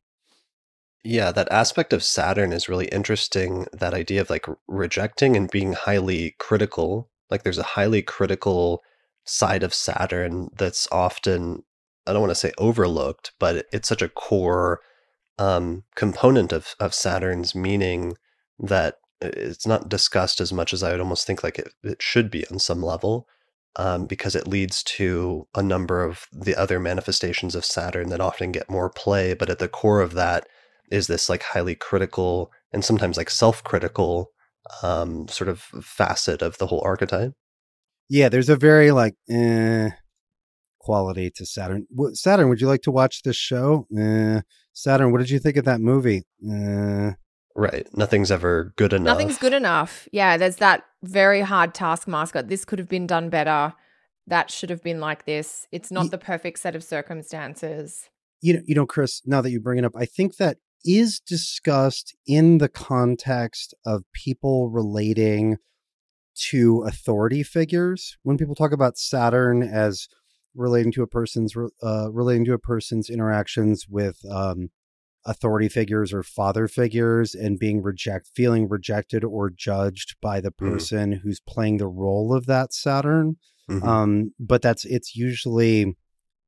quality is usually sort of confined to that context. And I agree that it exists in a variety of other contexts as well. Yeah. I mean, I've seen it. I saw it recently in a person's chart manifest in like a third house placement as an inability to release or to publish to publish something over the span of a person's lifetime because it was never good enough and because they had such high expectations for themselves that they never were able to put stuff out there because they're always too highly critical of themselves as well as others. As a third house Saturn native, I can relate to that. Right. Well, you've got a day chart at least, so it's like a little bit mitigated in that it's not the worst case scenario where, for example, you published like your 36 Decans book, for example, versus like putting it off for 20 years because it was never good enough or something like that. Yeah, absolutely. And having Mercury in the 10th makes it easier and Jupiter in the first. Sure, but I can relate to that. I definitely feel like when it comes to letting go or putting out material, I am driving with the parking brake on. That makes sense. Like there is that resistance that I experience every single time, or maybe only 90% of the time. And I can see how if I didn't have the planets that were hitting the gas pedal, that would just be a no for me. Right. Yeah, and driving with the parking brake on is also a manifestation of the Mars-Saturn opposition as well, and is a great analogy for that aspect. But there's another aspect of Saturn that's tied in with this, which is a inability to bring things to completion due to just not. And inaction as actually being a signification of Saturn that goes all the way back to Valens. Vedius Valens gives inaction or not taking action as a signification of Saturn, which is interesting to think about because at first, like I would read through that and not really grasp what that meant. But seeing the idea of inaction manifest in people's lives in the house that it's placed in is interesting to see from time to time, especially in extreme scenarios or circumstances. Yeah, absolutely. One of the things I've come to appreciate from doing the Vedic program, just, getting to know all the planets, the same planets, but from a slightly different angle. Is the quality of being tamasic, of sluggish, slow, prone to inaction, et cetera, is one of the primary qualities which is associated with Saturn, and which a lot of Indian Saturn delineations come from. And so it just starts with that slow and prone to inaction, and I think that's a good rather than. So causing delays or highlighting obstacles also gets us to a place of not being able to move forward. But it's, it's looking at pieces of the environment rather than then starting with the quality of the planet. Yeah, and you can obviously there's both positive ways that can manifest positively in action, like thinking things through ahead of time instead of just leaping into action right away, but instead thinking things out and only proceeding when the moment is right. Once you've built up a sufficient amount of like planning and like wisdom about the issue at hand versus the other thing, which is failing to act when you should and maybe regretting in retrospect that you didn't put yourself out there when it would have been appropriate to do so and sort of missing the moment. So there can be Absolutely. that idea of inaction can have a positive or a negative manifestation. But I think that might be a good keyword here for this lunar eclipse taking place in Capricorn, where you have that focus on that Capricorn energy and you have Venus opposing Saturn at the same time. Yeah, well, so with this one, I see, I've been thinking about it very much in terms of clearing out, because you have that South Node and Pluto right there too. And so I would say it points very strongly and very clearly to what is obstructing movement and compressing your space. And again, this is the lunar complement to the solar eclipse, which began the year. And so I think the move action here, or what this is going to highlight, is again, that clearing out, that making space, that reconciling with the past, to the point where you can then let it go, Right. whether it's positive, negative, or otherwise. But it starts with that inability to move, the not having enough space to move, the boulder in the road, whatever it is. Yeah, that's a really good point, tying it back into that beginning and that foundation that was set in January and something being brought to completion at this time that was initiated then 6 months earlier. Yeah, that's a beautiful point. It's definitely, being a lunar eclipse so close to the South Node, it does have that sort of feeling of just emptying and clearing and purging, the idea that things are going out of your life maybe rather than coming into it. Some of those things you're ready to let go of, and some of those things it may be a case of it's got to go now whether you're ready for it or not. Yeah, or this eclipse might be a necessary part of a process that puts you in a place where you can actually let go of it during the next go, when the sun's in Capricorn and eclipse near the South Node. 6 months, yeah. Yeah. So January. let me just give an example. So my back to my grandma. I know I talk about my grandma all the time now, but it's relevant to these transits. So as I said, there was a clearing out of her house to put it on the market, and it's going to go on the market in July. And that house is where that entire side of the family would gather for every family thing that's happened since I've been born. And so there's a ton of history there. It's not just because some closets haven't been cleaned since 1984. It's that that was the place where that side of the family happened. And so that's going on the market. That's going, that's leaving. Right. And it's a space, it's a thing that is disappearing, right? It's a presence that has been there that is not going to be there at all in the future. And that's, my guess, it'll probably sell right around that time too, but it's going on the market during this period of time. And no one, of course, asked me about timeframes, but that just happens to be, when it's scheduled for a disappearance from, 15 different people's lives, for whom it's been a fixture, for at least 5 of them since 1960. Wow. That's so significant. Yeah. So go ahead, sorry. Kelly. I was just going to say, just on the Venus-Saturn thing, which, as you guys were talking about, just comes right after the lunar eclipse, it's definitely highlighting that almost tug of heart through the opposition series there. And I always find Venus-Saturn, it sort of highlights the work of partnership or collaboration rather than the fun and the joy of it. So it's that idea of the hard yards or the showing up when you don't want to, or having to say no when you really want to say yes. And the idea of sometimes in the Venus-Saturn opposition, sometimes I see that it's external factors that limit. It's like you might want to and they might want to, but one of you has this work thing or this family thing that just has to take precedence at that particular time.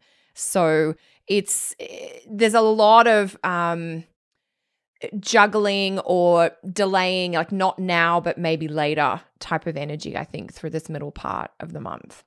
I think that's a really good point. Venus-Saturn stuff always brings or always has the capability of bringing up boundary issues within relationships, right? Like what are you expected to do? And I don't mean that in a negative way, but all relationships have a degree of expectation. 100%. And what of those expectations is reasonable? What was reasonable but needs to be renegotiated? Now that I think about it, with the Saturn-Venus opposition taking place on the nodal axis and with Pluto present, there'll probably be a necessary update or rethinking of, who does what and why. Yeah. Right. Who's going to be responsible for what, because circumstances have changed now and the old patterns are no longer kind of relevant. Right.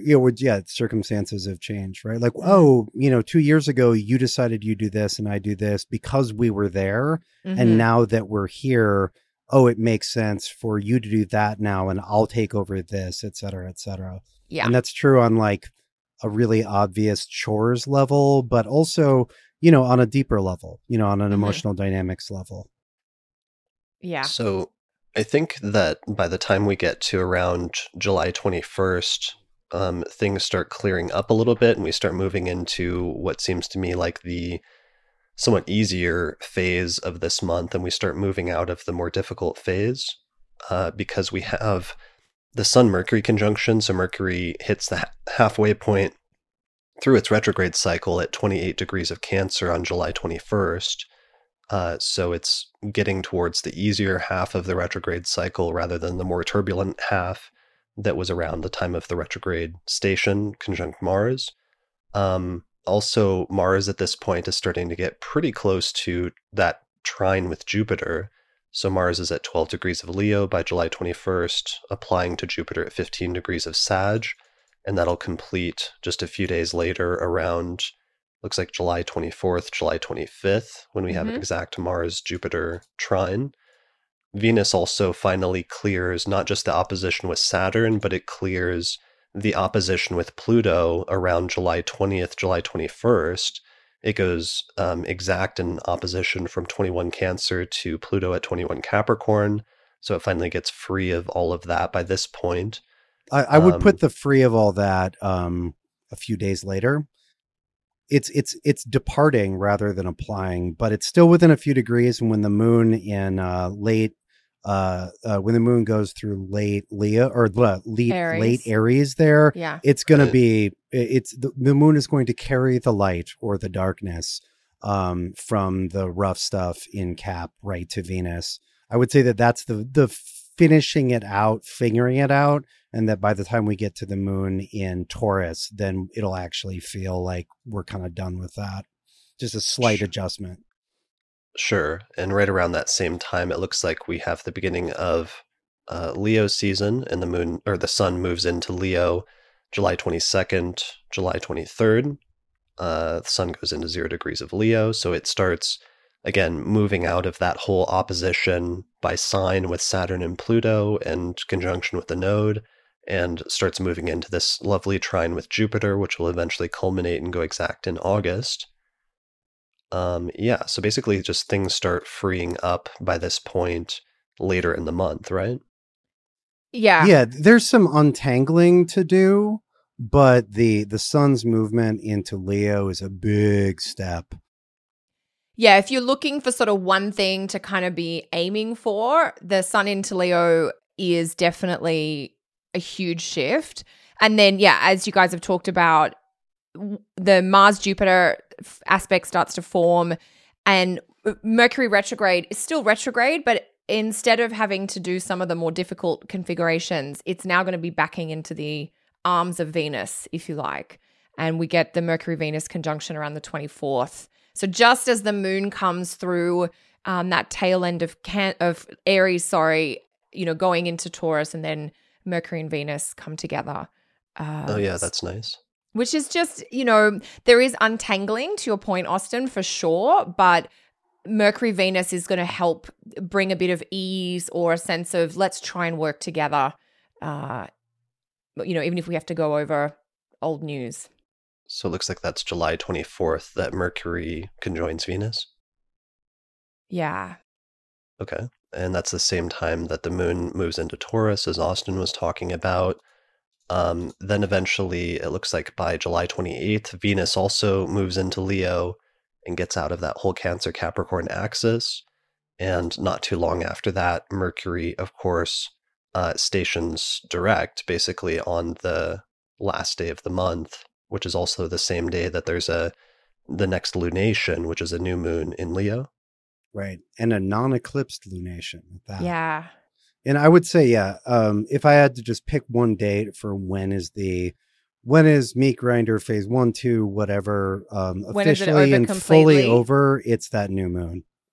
Yeah, we're wrapping up for the week coming up on that new moon, but that new moon really recenters things, both in and of itself, and because we get Mercury direct, and because we've got Venus in Leo by that time. And then that sets the stage for August and the Festival of Superior Conjunctions. Yes. There's a lot going on in August, which is cool. But it's very different. Like by the time we get to the end of July, the cosmic dark tunnel, we're all out of it.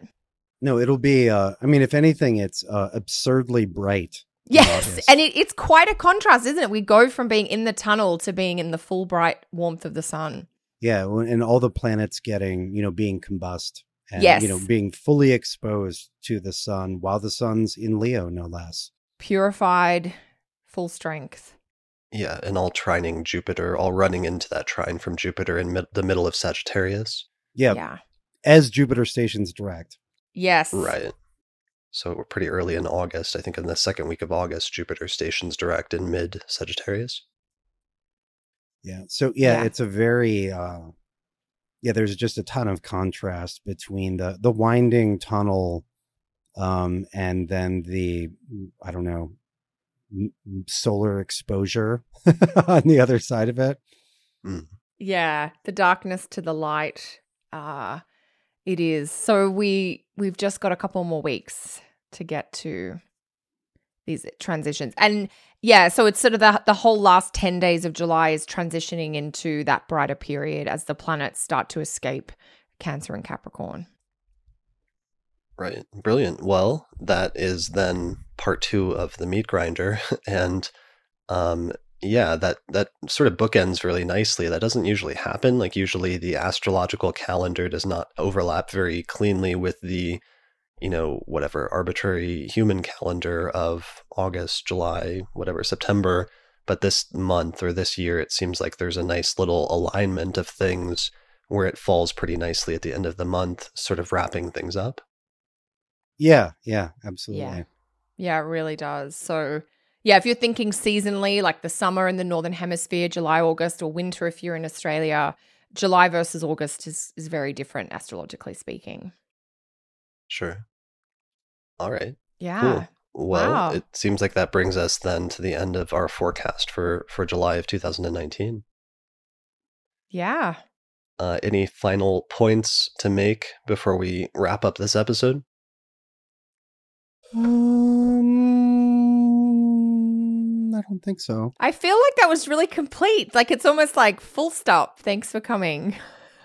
Yeah, it's a nice point to end on since there's obviously a lot of light at the end of the tunnel. There's still some things to get through, and certainly some people have already been through some challenging stuff on a different scales of like minor annoyances or me and Austin getting colds, and to other extreme manifestations that have been more challenging. But it's nice that and while there's still some stuff coming up that's a little bit rocky or could present some unexpected disruptions, It's just another month that's going to take place in everybody's lives. And then there's some other stuff that's going to happen that'll probably balance things out in a more positive way just afterwards. So there's definitely something to look forward to, as always. Yeah. Yay. Yeah. All right. Well, if that's it, then I guess we got to close down this episode. Good luck to both of you in relocating over the course of the next month. I'm really excited to see what your backgrounds look like when we check in again next month. Yeah. I guess no more we'll cathedral ceiling, Austin. Yeah, I'm going to miss your cathedral-looking, like, pyramid-type structure, Austin. Yeah, me too. Me too. We'll see what I can do with the next place. I hope the skeleton is relocated favorably too. Yeah. I actually run a skeleton relocation charity. Of course you do. And Kelly, I hope you can bring the flowers with you. I know. I'm going to have to find a flower stall in Europe. I mean, I've heard the tulips are amazing in the spring. So yeah. Stay tuned for what flowers I get supplied with. Awesome. Yeah. Well, I'm looking forward to that. Good luck, both of you. And I guess we'll record the next episode towards the end of July. So we'll basically be coming out of all of that by then. So that's kind of nice. The sun will be in Leo, actually, by the time we record. Yeah, we'll have some good stories, hopefully. Yeah. Looking forward to it. Awesome. Cool. All right. Well, thanks everybody for listening to this episode of the Astrology Podcast. And thanks to all the patrons, as usual, for supporting this, because I wouldn't be able to do any of this without you guys. And for supporting that trip and all the documentary style interviews that I'm shooting. I'm starting to expand what I'm doing in terms of all of that and shooting interviews with astrologers just based on that support. So if you want to become a patron of the Astrology Podcast, you can find us on Patreon. Austin also has a Patreon. Kelly, you've also got a subscription thing on your website, right? Yes. Yeah. So, monthly astrology subscription. Yeah. Yeah, and Austin, you've got a monthly sort of like almanac and forecast, right? Mm-hmm. The dailies that I put out every day through social media are all written ahead of time, and members of my Patreon all get the entire month ahead of time, so they can do scheduling and do their electing. Awesome. Yeah, I really love how things have shifted in that way, where content creators and astrologers who are putting out content, like that's how you support people whose work that you appreciate and you want them to keep doing more of it by becoming a patron or becoming a subscriber. And in exchange, you get access to bonus stuff. So all three of us do that. And thanks to everybody who does support us by doing that. Thanks to all the patrons who attended this episode. I think there's like 40 people who attended the live taping of this episode, and it's been lovely having all of you here chatting during the process of it. I guess we'll be back again next month. We will. All right, great. Well, thanks everyone for listening or watching, and we'll see you next time. Bye. Bye.